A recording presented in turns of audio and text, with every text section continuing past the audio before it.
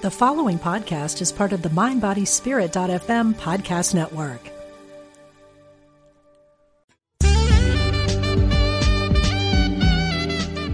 Unity Online Radio, the voice of an awakening world.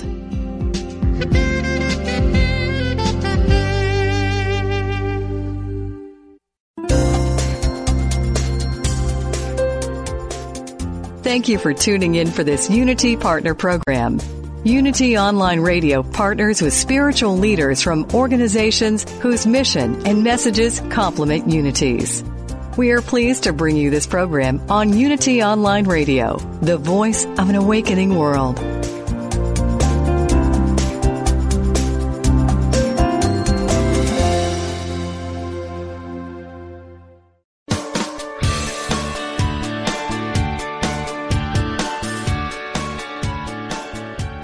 Welcome to Main Street Vegan with host Victoria Moran. Victoria is an author, inspirational speaker, and a certified holistic health counselor and vegan lifestyle coach. She's here to entertain, educate, and inspire you on your journey to look and feel amazing, eat extraordinary food, help animals, and create a physical body perfectly attuned to spiritual growth. Now, let's get this party started. Here is your host, Victoria Moran. Hey everybody, welcome to the Main Street Vegan Show. I have a couple of charming guests to whom to introduce you today. After the first break, I will be bringing on, oh my gosh, the ultra inspiring Jim Morris. He is 80 years old and he is a bodybuilder still. Incredible, incredible guy. I know that you will want to be listening in for him. And right now, we are going to be talking with Tim Barford from VegFest UK. Now, as you know, I travel around quite a bit. I was just in Toronto this weekend for their VegFest. Amazing, amazing festival. So a shout out to everybody that I met up in Canada. You guys are fabulous and wonderful and so calm and peaceful. You always inspire me. And this weekend, anybody in the Philadelphia area, I'm going to be doing the Vegan Spirituality Retreat for In Defense of Animals. So if you want to spend a lovely day in the country, it's Gladwin, Pennsylvania, just outside Philly. Check that out. You can go to In Defense of Animals for that information, or just go to the show notes for this show. We've started putting on mainstreetvegan.net/blog show notes that have all kinds of URLs and notes and information on the radio show that just happened live, the most current podcast. So do check that out. And one of the things that will be on my travel schedule just coming up in early October is, oh my gosh, getting to go to my favorite place on the planet, and that is London, England, United Kingdom for VegFest UK. So it's a special, special privilege always to speak with Tim, and I know his partner in what's the opposite of crime? His partner in changing the world, Alan, is over there as well. Tim Barford is the organizer of VegFest UK. There are 4 such festivals each year: Brighton, Bristol, London, and Glasgow, making these among Europe's leading vegan events. Tim also founded the UK's first hemp company called Yayo back in 2002. Welcome to the show, Tim. Hi, Victoria. Hi. Wonderful, wonderful to hear you. So you got a big old Veg Fest coming up in London in early October. What's new this year? Okay, yeah, that's right. It is. It's coming up about 3 weeks away now. It's getting really exciting. The whole program is set. It's all there, and including your good self, which is amazing. We always love having you. And what's really interesting, actually, Victoria, I've noticed you're doing 2 talks this year. And one is kind of about the health aspects and how wonderful it is to live off a vegan diet. And then I noticed also you're doing a talk more focused on vegan activism and more about, the ethos and the whole lifestyle. And that actually reflects very much about how VegFest UK is this year, very much looking at the health aspects and environmental aspects and the benefits of the whole plant-based diet approach, but then also a very clear look at the activism and the whole ethos and the effectiveness of our activism. And that's something that's very, very interesting for a lot of people. So that's what's happening this year. We've got, whole kind of health thing. And, of course, all the stalls, all the usual stuff, all the good stuff, like all the kids stuff. And you've got the cinemas and the comedians and, of course, the food and the shopping.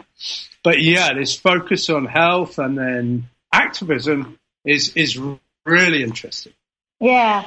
Now, I feel that in the States, maybe we lean a little bit more toward the health, and in the UK, I think you guys have really got the ethics down. Am I reading that right? Well, let's remember that for instance, the Vegan Society, which is the sort of founding fathers and parents, as it were, the founding people of the vegan ethos goes back to Donald Watson in just coming out of the war in 1944, 45, 46. That's when the whole vegan ethos was really kind of founded and put into action. And the Vegan Society still has an uninterrupted link. And there's a real feeling, I think, in the UK now about the importance of the ethos of the vegan vision. It's more than a diet. It's more even than a lifestyle. It's a whole philosophical approach. It's a vision. And it's the most broad, far-reaching vision that I think humanity has ever had. And it's coming alive as we see it. And it's so exciting. But, yeah, I think it's really important that we remember that the vegan ethos is unique. And it's so much more than just a diet. That's not to say it's not a big part is diet, of course. We love food, let's be honest. We do adore food. We're very lucky if we eat all the time. But it's also clear that vegan is so much more than a diet. And I think that's going to be clear more and more and more. And certainly that's one of the purposes of VegFest UK, the People's Activist Summit at London this year, is to explore that and clarify it and help shape our activism so that it's more effective. I love that. I was recently given a copy of a very old book, a 1956 book called Why Kill for Food by Jeffrey Rudd, who's an English fellow. And that was actually the first book that I ever read about vegetarianism when I was 17 years old. And the very first line, the introduction to the preface, says something about on the value of reason and having a philosophy of life. And I think that's really important because this is a whole philosophy of life. It's based around non-killing, and then it goes out from there to just embrace so much and be so exciting. And, people are always going to come up with some study that says something else or some opinion or some diet. But this strong moral imperative that life is sacred, that's pretty special.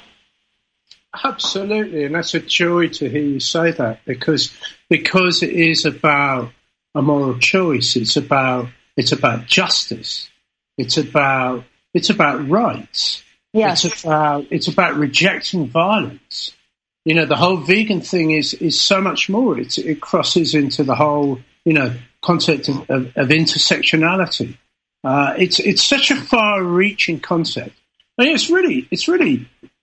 Relatively easy to grasp, but it's based on not exploiting. Exactly. It's a relatively concept to grasp, but put it into practice is challenging in different ways. Because depending on where you are and what your environment and circumstances are, living a whole true vegan ethos can be challenging or not, as the case may be, but to grasp the concept, that's easy. It's rejecting violence. It's a challenge and it's an adventure. And that's why I love the Veg Fest. And your festival is so rich and full and dynamic. And it's the kind of thing where people really should consider coming both days, because you have so many amazing speakers. And it really takes 2 days to just get through all the stalls. I mean, I've never seen so many vegan products of every sort. So just tell us some of the highlights. Who are some of the speakers this year? Oh, well, Saturday is a health day. And so the focus is on health, and we've got some amazing people coming. A whole health summit, in fact, 2 health summits. Viva are organising a health summit, and that's, people like Juliet Galatly, Veronica Powell. They're very, very accomplished and educated people with a lot of knowledge and experience. We're just thrilled, but Professor Tom Sanders, now he's one of the most knowledgeable nutritionists, vegan nutritionist studies in the world. He's incredibly admired and respected nutritionist. Tony Bishop-Weston, his wife Yvonne Bishop-Weston. Many people come in, Jane Plant, wonderful people on the Saturday, and of course your good self. And we've got a debate about raw versus cooked food, whether we're better off on a vegan raw food or vegan cooked or combinations. Sunday is really shaping up to be interesting too, especially with the Activist Summit. Kim Stallwood is heading up a big area about the vegan vision. He's got some fantastic guests, one of whom I think we'll come to in a bit. And then Professor Francione is coming over from America, which is amazing. We're absolutely thrilled. Professor's coming over to present the abolitionist approach. That's caused a lot of interest. There's a lot of people very excited to see. Yeah, he brings up a lot of excitement. He's going to be a guest on our show November 4th. And he's had to reschedule a couple of times, and people are like, when's he coming? When's he coming? Well, he's an interesting guy. I love him. I think he's brilliant. I just think he's incredible. I think we're really lucky. And I think he's very misunderstood. But I just think he's great. And I've got a couple of his books to read when I go on holiday soon. Yeah, that's great. Along with other activists. And, look, we don't all agree, all of us. But the important thing is to learn to engage respectfully, take on board ideas, critique. We're at the threshold of a whole social justice movement. Well, we are indeed. And on that, I'm sorry to interrupt. I'm looking at our time. But on that topic, you have a vegan member of parliament, Carrie McCarthy, who's from your city. So just in our last couple of minutes here, she was just promoted to something in the agriculture arena, and she's a vegan. I don't think that would happen over here. She has, look, it's incredible. Carrie McCarthy is wonderful. She's just a wonderful, adorable person. She's just amazing. She's got so many qualities. She's been an MP for 10 years now, and she's now been elected to the shadow cabinet under the new Jeremy Corbyn shadow cabinet. Jeremy Corbyn is the new leader of the Labour Party. And he goes right back to the original kind of socialist ethos and revolutionary approach, indeed. And Kerry is vegan for a long time now, and she's going to have a real influence. She's looking after her portfolio includes environment, farmers, and Kerry's one of these people who I think will work really hard towards helping farmers develop sustainable vegan crops. It's not about just shutting down this and closing down that. It's about finding positive, sustainable solutions, like farming hemp, farming, vegan products that are good for people, good for the animals, and good for the environment, good for sustainable food. And Kerry's really big on developing countries, helping developing countries, understanding.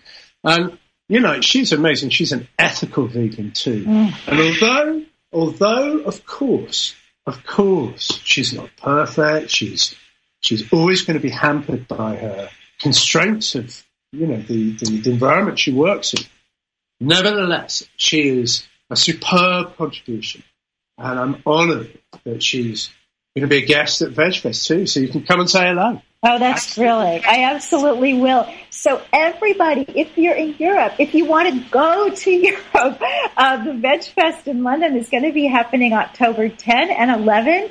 You can go to london.vegfest.co.uk, and I will put all that in the show notes, or just Google VegFest UK.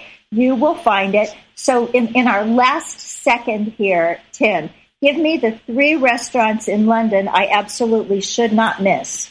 Okay, well, we just had a lovely dinner at 222 Veggie Vegan, which is beautiful. We had that the other night. That was just awesome.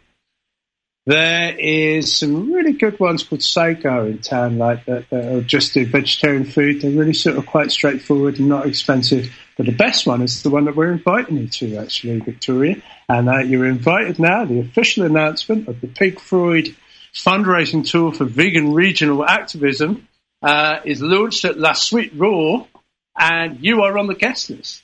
So you'll be getting your invite soon. La Suite Raw, the best vegan restaurant in town. Whoa, well, I accept. Oh, thank you. London is just magical. I was in London for 7 days when I was 17 years old, and I felt the talk of the town, the toast of the town, because somehow I knew all these amazing people. I knew the Yardbirds, and I knew one of the Beatles managers, and I had this incredible 7 days, and now I feel like, gosh, it's happening over again because I'm not even there yet, and I already have a date for dinner. So thank you so very much. Thanks for all you do, Tim and Alan in the background. Yeah. It's VegFest UK. Hope to see you guys, you listeners, in October, and I know I'll see you, Tim and Alan. Thanks so much for being on the show. You're welcome. Thanks, Victoria. We look forward to it. Love it. Can't wait to see you again. Thanks. All the best. Ta-ra. Everybody else, stay with us. We'll be back with the incredible, inspiring fitness at every age guru, Jim Morris.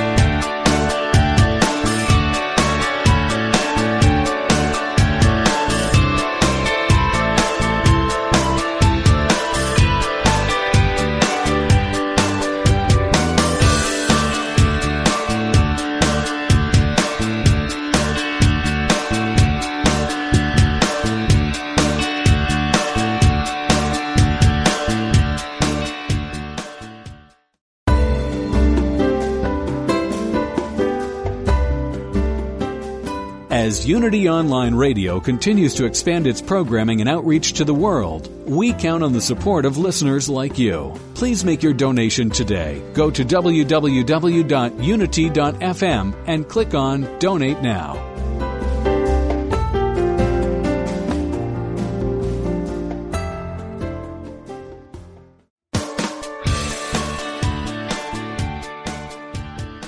What if you could experience vibrant health, help heal the planet, and be a great friend to God's animal kingdom through simple choices you make at breakfast, lunch, and dinner? Authors Victoria and Adair Moran say you can do this easily, affordably, and deliciously in their new book, Main Street Vegan. Everything you need to know to eat healthfully and live compassionately in a real world. Loaded with practical tips, straightforward information, and fabulous recipes, Main Street Vegan will help you on your journey toward a plant-based diet. The perks include more energy, an easy way to keep your weight where you want it, feeling younger as you grow older, and maybe even a boost to your spiritual life. Purchase Main Street Vegan from BN.com Amazon.com, or your favorite bookseller.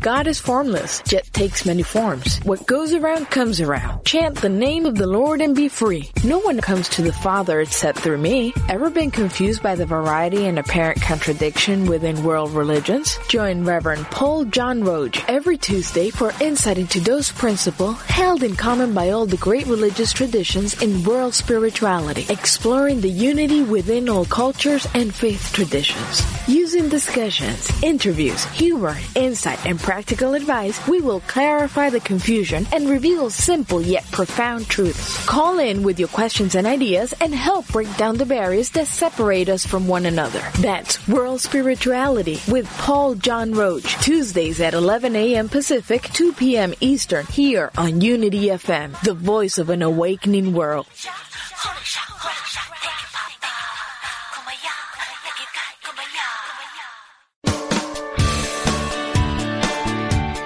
You're listening to Main Street Vegan with Victoria Moran. If you have questions or comments about today's topic or any other area of interest, we invite you to follow Victoria_Moran on Twitter or email her at mainstreetvegan@unityonlineradio.org. Now, back to Main Street Vegan. Hey everybody, welcome back. I just cannot tell you how pleased I am to be introducing Jim Morris. I was telling him during the break, sometimes you hear about people and you say, oh, well, they seem like they're doing good in the world, or they seem admirable, or, that's a touching story. And then you just kind of forget about it. But from the time I heard the story of Jim Morris, what he's accomplished in his life, what he's been through, what he's come back from, and just his beautiful energy and his beautiful ethical vegan stance on life, I am just such a fan and really, really honored to have him on the show. Also sending a thank you out to Robert Cheek, who's been a guest on the show, who put me in touch with Jim. So for those of you who need more of an introduction, Jim Morris was the AAU Mr. America in 1973. Shortly thereafter, he was inducted into the Physical Fitness Hall of Fame. But here's what's even cooler. He was inducted into the Muscle Beach Hall of Fame and the Mr. America Hall of Fame this year, 2015.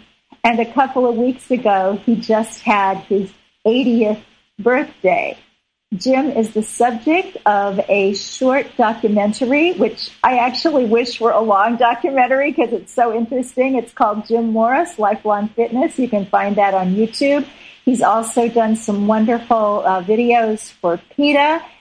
And he's just the coolest guy ever. And if you're somebody like me who's a little bit older than you were last week, his inspiration on lifelong fitness is pretty cool. So, Jim Morris, welcome to the Main Street Vegan Show. Well, thank you so much. What an introduction. Now I feel special. Well, you ought to. You ought to. So, happy birthday, happy decade. So, for our listeners who aren't familiar with your story, take us back more to the beginnings. How did you get started as a bodybuilder? Especially back in a time when it was very unusual for an African-American man to enter this particular sport. I was introduced by a coworker. I was working part-time through school at the New York Public Library, and a coworker of mine wanted to be a dancer, and he was going to the gym in the evenings, and he invited me to go along to the gym with him one afternoon. And I did. And when I walked in, the other guys in the gym started asking me questions about how I got my development, how I developed my chest and my arms and everything. And I didn't know it at the time, but I had a naturally good body, even though I had not been particularly athletic as a child. And I loved the attention. So I kept going back, and the more I went back and got more developed, the more attention I got, and that one thing led to another, and here I am, 60 years later, still doing it. That's fascinating. So when did you actually start? How long before you walked into a gym one day, and then when did you become Mr. America? How long did that take? I was 19 when I walked into the gym, but I was 37 when I became Mr. America. It was never my goal to become Mr. America. Like I said, I liked the attention, and I felt good to exercise. I enjoyed the camaraderie and the loyalty, the friendship, and just the overall good, healthy feeling. And one thing led to another, and I kept getting compliments, and I kept competing and moving up the ladder. And next thing you know, at 37, which is the oldest anyone ever won the contest, I won the Mr. America. And most people would say, well, that must have been the best time you've ever lived through. But anyone who's seen the film, no, it was really the opposite. Tell us what happened. Well, the person who I beat, the person who placed second, had placed second the year before and the year before that. So this was the third time he placed second, and he had become the favorite over the years. After each time placing second, he had become the favorite for the following year. And then when I beat him, his fan club was very vociferous about their displeasure. So between that and the magazines, I didn't quite get the exposure that the Mr. America usually gets. But it turned out to be a good thing because I continued training and I continued improving, and I felt like I still had a point to prove. So, what caused you to leave the sport? Say that again? Well, what caused you? I know that there was a break in your career. You left bodybuilding and then returned to it later in life. Well, after winning the Mr. America, here in Hollywood, in Tinseltown, you become a mini celebrity. And I got invited to the parties with the big names and everything. And I met Elton John. This was in 1973. And he had just had his first big hit, and he was in Los Angeles to sign a contract with Universal Studios to go on tour. And he asked me if I would go on tour with him. At that time, I was a sales rep for Carnation Company, and I said, "Oh well, sure, I'll go on tour. It sounds like a whole lot more fun than being in supermarkets." So I did. I went on tour with Elton, and I was on tour with him for several years, on and off.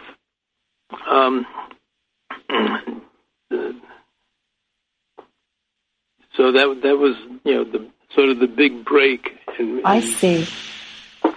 So at this time, you talked about Carnation, so you weren't yet vegan. So I believe there was a dog who was very instrumental in your changing your view about animals and how we live. Can you tell us about that? A job? A dog. A dog, yes. There was down the block from where I bought a house in Los Angeles. One of the guys had a litter. His dog had a litter, and as I was out walking one day, I asked about the litter, and he said, "Do you want one?" So I said, "Let me go home and ask my partner," and I did, and my partner said yes. Prior to that, I hadn't really thought of animals as being anything other than animals. I hadn't given them any personality or any special place in my life. But my partner, Jim Brown, who I was living with at the time, treated this new dog of ours as one of the family. And he would talk to her, and she would talk to him. And I realized that this animal actually had feelings and had instincts and had, what's the word? I can't think of it now. Like a personality. Yes, definitely personality. And then we got another dog and another. At one point, we had 5 dogs. Oh, wow. But I learned from him how to relate to the dogs. I remember one day in particular, after not long after getting the first dog, I looked at her in the kitchen one day, and she looked back at me, and I could swear her name was Laverne. Did you ever have a show called Laverne and Shirley? Oh, absolutely. Yeah, well, we had 2 dogs, and they were sisters, and we called them Laverne and Shirley because that was our favorite show. But I could swear Laverne looked back at me and said hello, and I realized from that moment on that Laverne was a person. But it was because of Jimmy and how he related to dogs that I realized that they were more than just pets and animals. And it's reached the point over the years that I don't believe we should have pets. For me, a pet is another word for a slave because they have dogs and all creatures have their own culture, their own societies, their own habits, and they should have their own freedom. They should live amongst their own kind in their own environment, making their own decisions on how to live their life. I have 2 dogs now. A woman down the block from me, she died unexpectedly in her sleep, and her 2 dogs were going to go to the pound. And at that moment in time, which was 2 years ago, I didn't have any pets. And so I adopted them, and they're here now. One is 16 and the other is 11. But, they can't do what they want when they want. They can't go down to the river and get a drink of water. They can't go visit somebody somewhere. They're in this walled-in enclosure, this yard here. And I think that's wrong. I think they should have a much fuller life if they were able to live on their own, with their own kind, in their own element. I don't see any difference between a pet and a slave because the pet depends on the owner, and then that's another thing. Just that word, owner. I don't think we should own any other living creature. I don't think we have the right to own another living creature, to invade their body, to neuter them, to spay them, to do whatever it is we want with them. And to me, that's wrong. I heard you mention in the prior segment Francione, and I totally agree with him on all of his writings. Have you read his? I have indeed. In fact, I've known him for 30 years. Some of us had, went back to the kind of, well, not exactly early days of veganism in America, because that would have been 1960, and I think Gary and I were both in grade school then. But back to the late 70s, early 80s, when things were really getting off the ground here in kind of the maybe second stage. So, yeah, I've known him for a long time and really admire him. And I think there's so much truth in what you say. I don't know how possible it is now because, we have these domesticated creatures. But I look at my little dog, Forbes. In fact, I did a blog post about this a few months ago called How to Love a Dog by Forbes Moran. And I felt like he was sort of channeling to me what to say, and that what he was telling me was that he lives in 2 cultures, and he goes back and forth from human culture to dog culture. So he goes out to the dog run, and he has to do everything that dogs do and understand that way of being. And then he comes back here and he has to shift back to living in a human world, and that he does the best he can. And every once in a while he kind of forgets which world he's in. And I just need to understand that. Right. Yeah, and good for him, but I don't think he should have to make that adjustment constantly. I think his world is the best world for him. It would be difficult. Every time I broach this subject, people say, well, I'm not going to take my dog out into the forest or the woods and just abandon them. And, of course, I'm not going to do that with mine either. But I think at some point we should say, okay, we're not going to breed any more dogs. We're not going to have any more puppies. Those that are in captivity now, we should honor our responsibility and take care of them the best we can and just let them die off naturally and not continue this practice of what I call slavery. And I know that's a hot-button word, but it gets my point across best. Yeah, well, it's a fascinating point of view. I certainly think philosophically there are no holes in it. Emotionally, I think a lot of us who love these non-human creatures who have been part of our families, and I certainly agree with you about not using that word owner. I mean, to me, I am Forbes's adopted mom. Yeah. So, I refer to myself as Daddy constantly. Yeah. Daddy this and Daddy that, and sometimes I think it's more about me than them. Well, that may be, but that's how it is with us humans. We tend to make it kind of about us, and yet we've learned so much. I think some of us, so many vegans and people who've come to understand that all life matters, that all these species have value, got that message because of a dog or a cat or some other companion animal in their world. So tell us how you went from just coming to see that dogs were people to becoming vegan. In 1985, I retired from competition. I was 50 years old, and I retired from competition. And prior to that, while I was competing, the standard in bodybuilding is to consume 2 grams of protein, animal protein, for every pound of body weight that you have. And I was weighing around 200 pounds, so that meant 400 grams of protein a day. And I was just stuffing in all sorts of, you name it, chicken and milk and eggs and beef and what have you. And I was miserable, absolutely miserable. My joints hurt and everything. But being a bodybuilder, an athlete, a competitor, anything to win, whatever they said would help me win, I did it, and I continued doing. But then when I hit 50, I said, that's enough.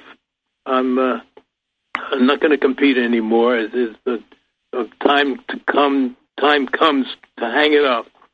And I was so relieved that I didn't have to eat so much animal protein, so much food in the course of a day. And I immediately felt better. I didn't realize I was going to feel that much better. I thought I would, just from the sheer volume of it.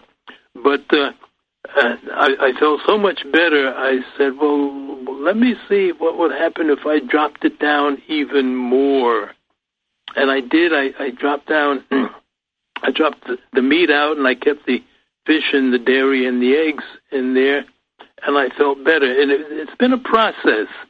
Every time I would eliminate something, I would feel better. Something would clear up. The constipation would clear up. The joint aches, the arthritis, everything that bothered me, something would clear up. Then in 1999, I developed when you hit your elbow and you get that tingling thing, the funny bone feel. Yes. Yeah.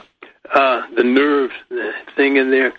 I got that sensation on my left arm all the way from my neck down to my fingertips, and it wouldn't go away. It just wouldn't go away. So I went to a doctor, and he referred me to another doctor. I went to a cardiologist, and he referred me to a neurologist, who referred me to a rheumatologist, who referred me to a hand specialist, and I kept going from one specialist to another, and nobody could find out what was causing it. And finally, I hit one doctor who determined that it was my brain cord in the neck that was being closed in by the spinal cord. But it's frightened me so much. I said, well, every time I dropped something from my diet, I felt better. Why don't I just go all the way, eliminate the fish and the cheese and the eggs and the milk and see what happens? And sure enough, everything cleared up, and that sensation cleared up, and everything cleared up. And at that time, I'd gone to about a dozen specialists who couldn't find out what was the matter with it. So there I was, as a vegan, I didn't really call it that. I was just trying to see if I could clean up my system. But it was almost pure happenstance. I just kept following up on what worked for me. And so you retired from competition at this point, and you changed your diet, so you're essentially vegan, but maybe without the word at that point. Right. So were you still working out in the gym?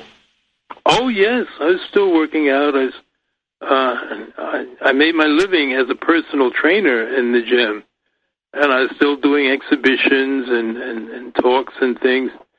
But, yes, I was very much still working out.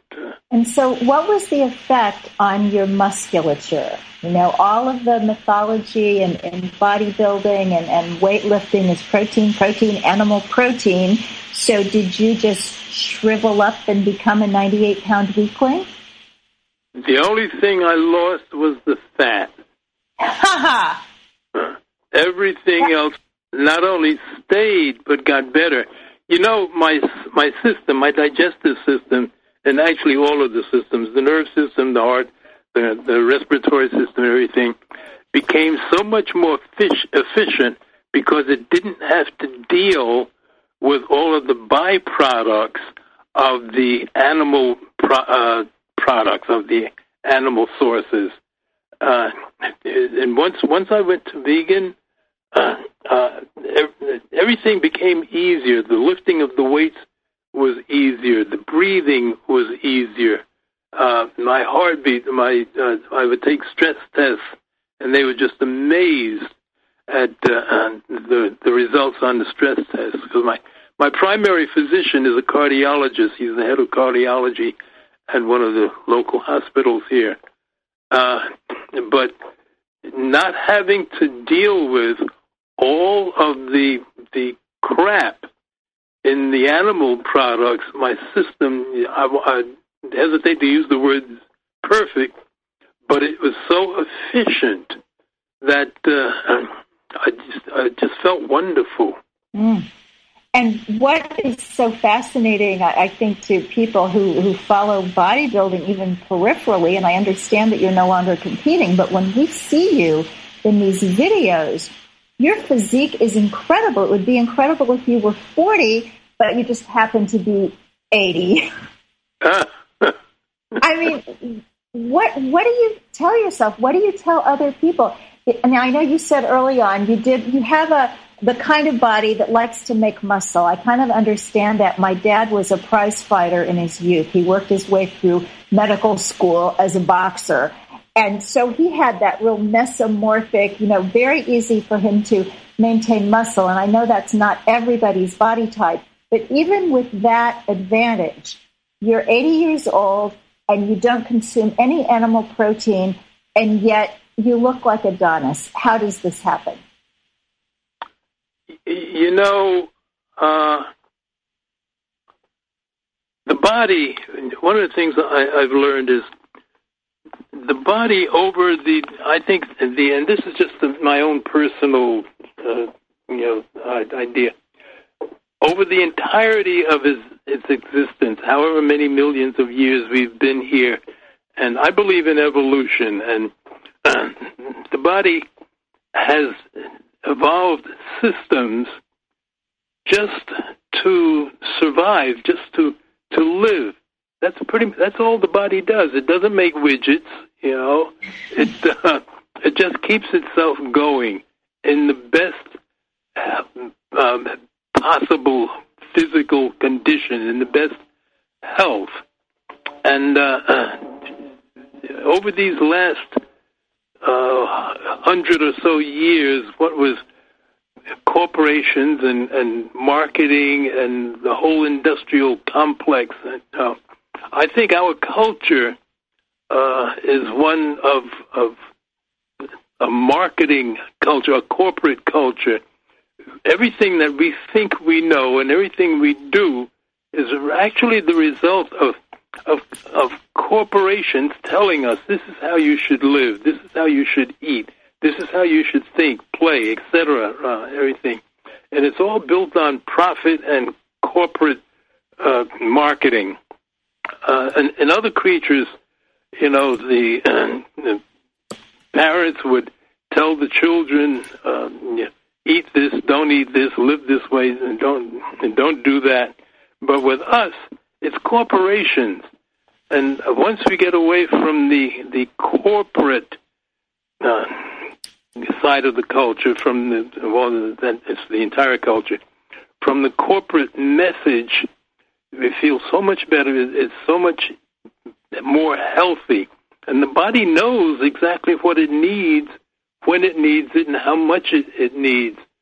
And if we would just learn to listen to the body, get in touch with the body, rather than all of the commercials and advertisements and everything out there which is designed, it's not for us, it's for corporate, it's for profit.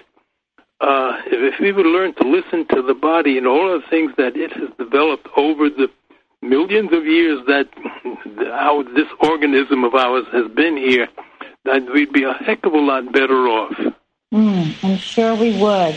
We also, Jim, live in a culture that is very uncomfortable with age. I think anything over certainly 50, people start getting uncomfortable.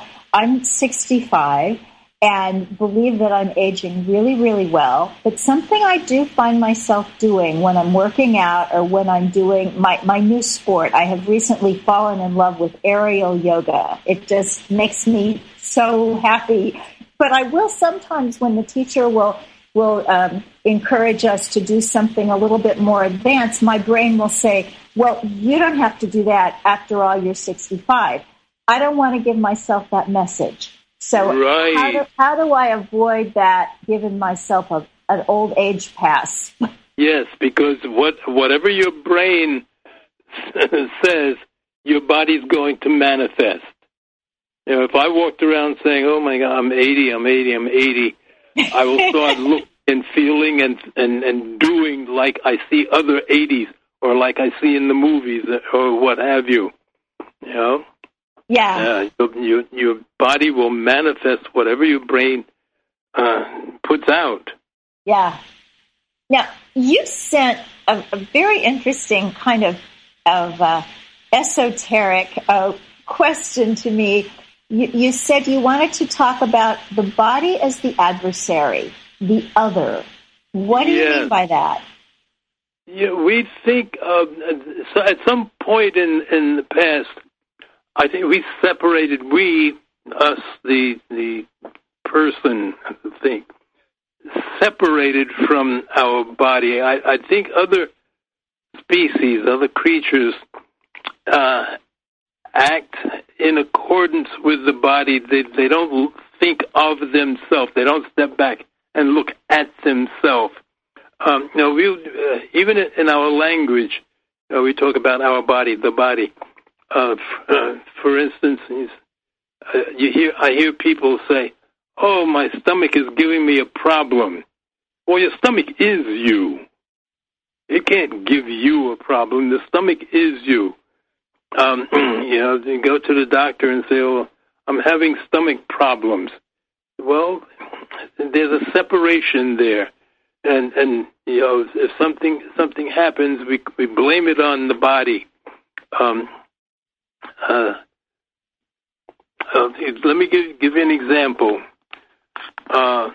Someone breaks their ankle, and it swells up. The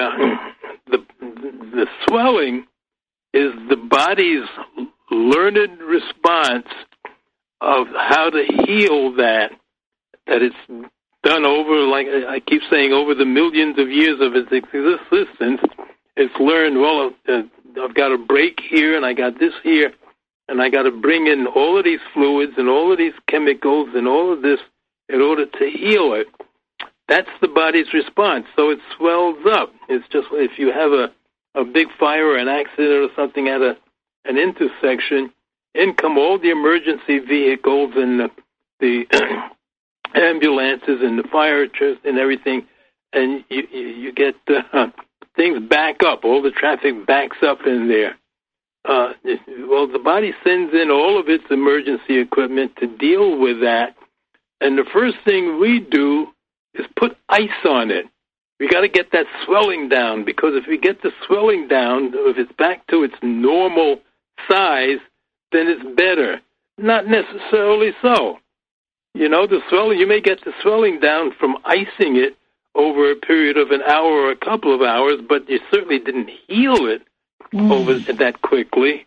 The first thing we do is attack the body's response to something. Let me give you another example. We eat something. There's a commercial.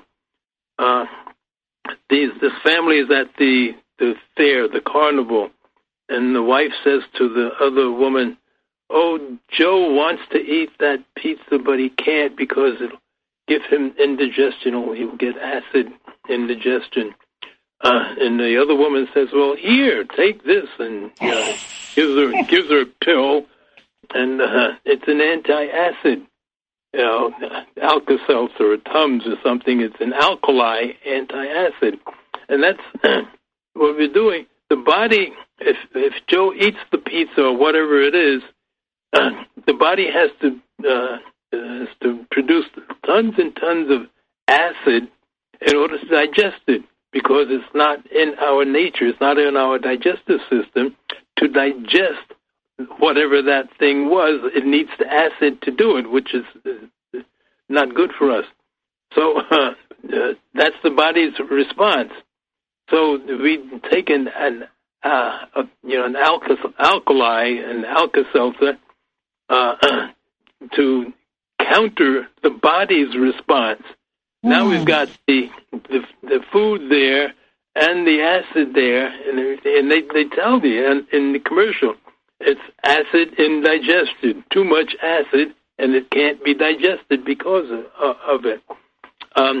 But that's the body's response, and to produce enough acid to digest this, whatever it is. We attack the body's response, and now we have a double problem. Well, I completely understand what you're saying, and we need to be, I think, more reverent for the body as well as for the other forms of life on this planet. We have 1.5 minutes left. I can't believe this has gone so long. Could you just address in that tiny amount of time something that you said in the film? You said that if you were to stop being vegan, you'd have to give up almost everything else you believe in. What do you mean by that? I'd have to change all of my other beliefs, because it's not just the way I eat. It's the way I live. It's my lifestyle. It's how I believe I should live, and everything else in the world, and I want to live with everything else in the world. I would have to change. Oh God, everything. I keep saying everything. The way I relate to other people, the way I relate to other creatures. Well, I'm glad you don't have to. So, Jim, bless your heart. This has just been so fulfilling for me to get to talk to you. I hope one day we meet in person on somebody's coast or other. Thank you so much for taking the time to do the show. Thanks to Jeff, our engineer at Unity Online Radio.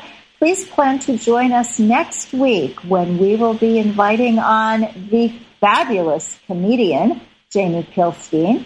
In the meantime, God bless you and eat your veggies. Thank you for listening to Main Street Vegan. Join us every Wednesday at 2 p.m. Central Time as Victoria Moran entertains, educates, and inspires you on your vegan journey. This program is sponsored by Main Street Vegan. To learn more about Victoria or to explore training with Main Street Vegan Academy as a vegan lifestyle coach, go to www.mainstreetvegan.net. That's www.mainstreetvegan.net.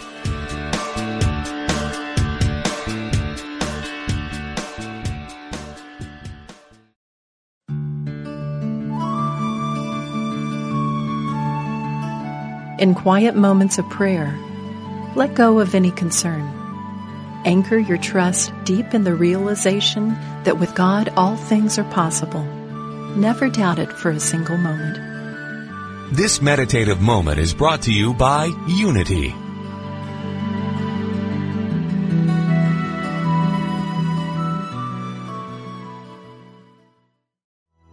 If I were brave, I'd walk the razor's edge, where fools and dreamers dare to tread, and never lose faith. How is life working for you? Would it be okay with you if life got easier, simpler, yet more meaningful and vibrant? Join certified life coach Carla McClellan Tuesday afternoons for Vibrant Living. Each week, Coach Carla and her guests will share strategies and solutions designed to make your life more vibrant. Is there something in your life you'd like help with? A dream you'd like to achieve? A relationship you'd like to improve? Call into the show toll-free for Coaching with Carla. That's Vibrant Living, Life Coaching with Carla. Tuesdays at 3 p.m. Central on Unity Online Radio, the voice of an awakening world. What if we're all meant to do what we secretly dream?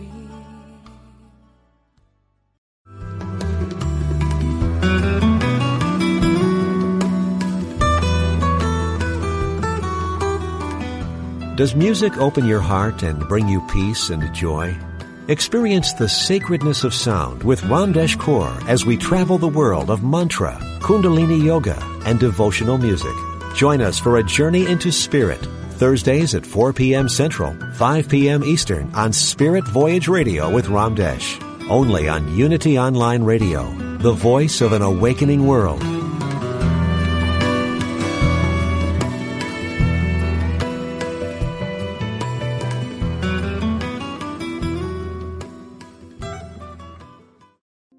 Hi, I'm Liz Winter, and I have been a medium and a spiritual development teacher for over 30 years. On my podcast, All Aboard the Mediumship, I want to share the message with you that there is a wealth of love and comfort available to you from the spirit world.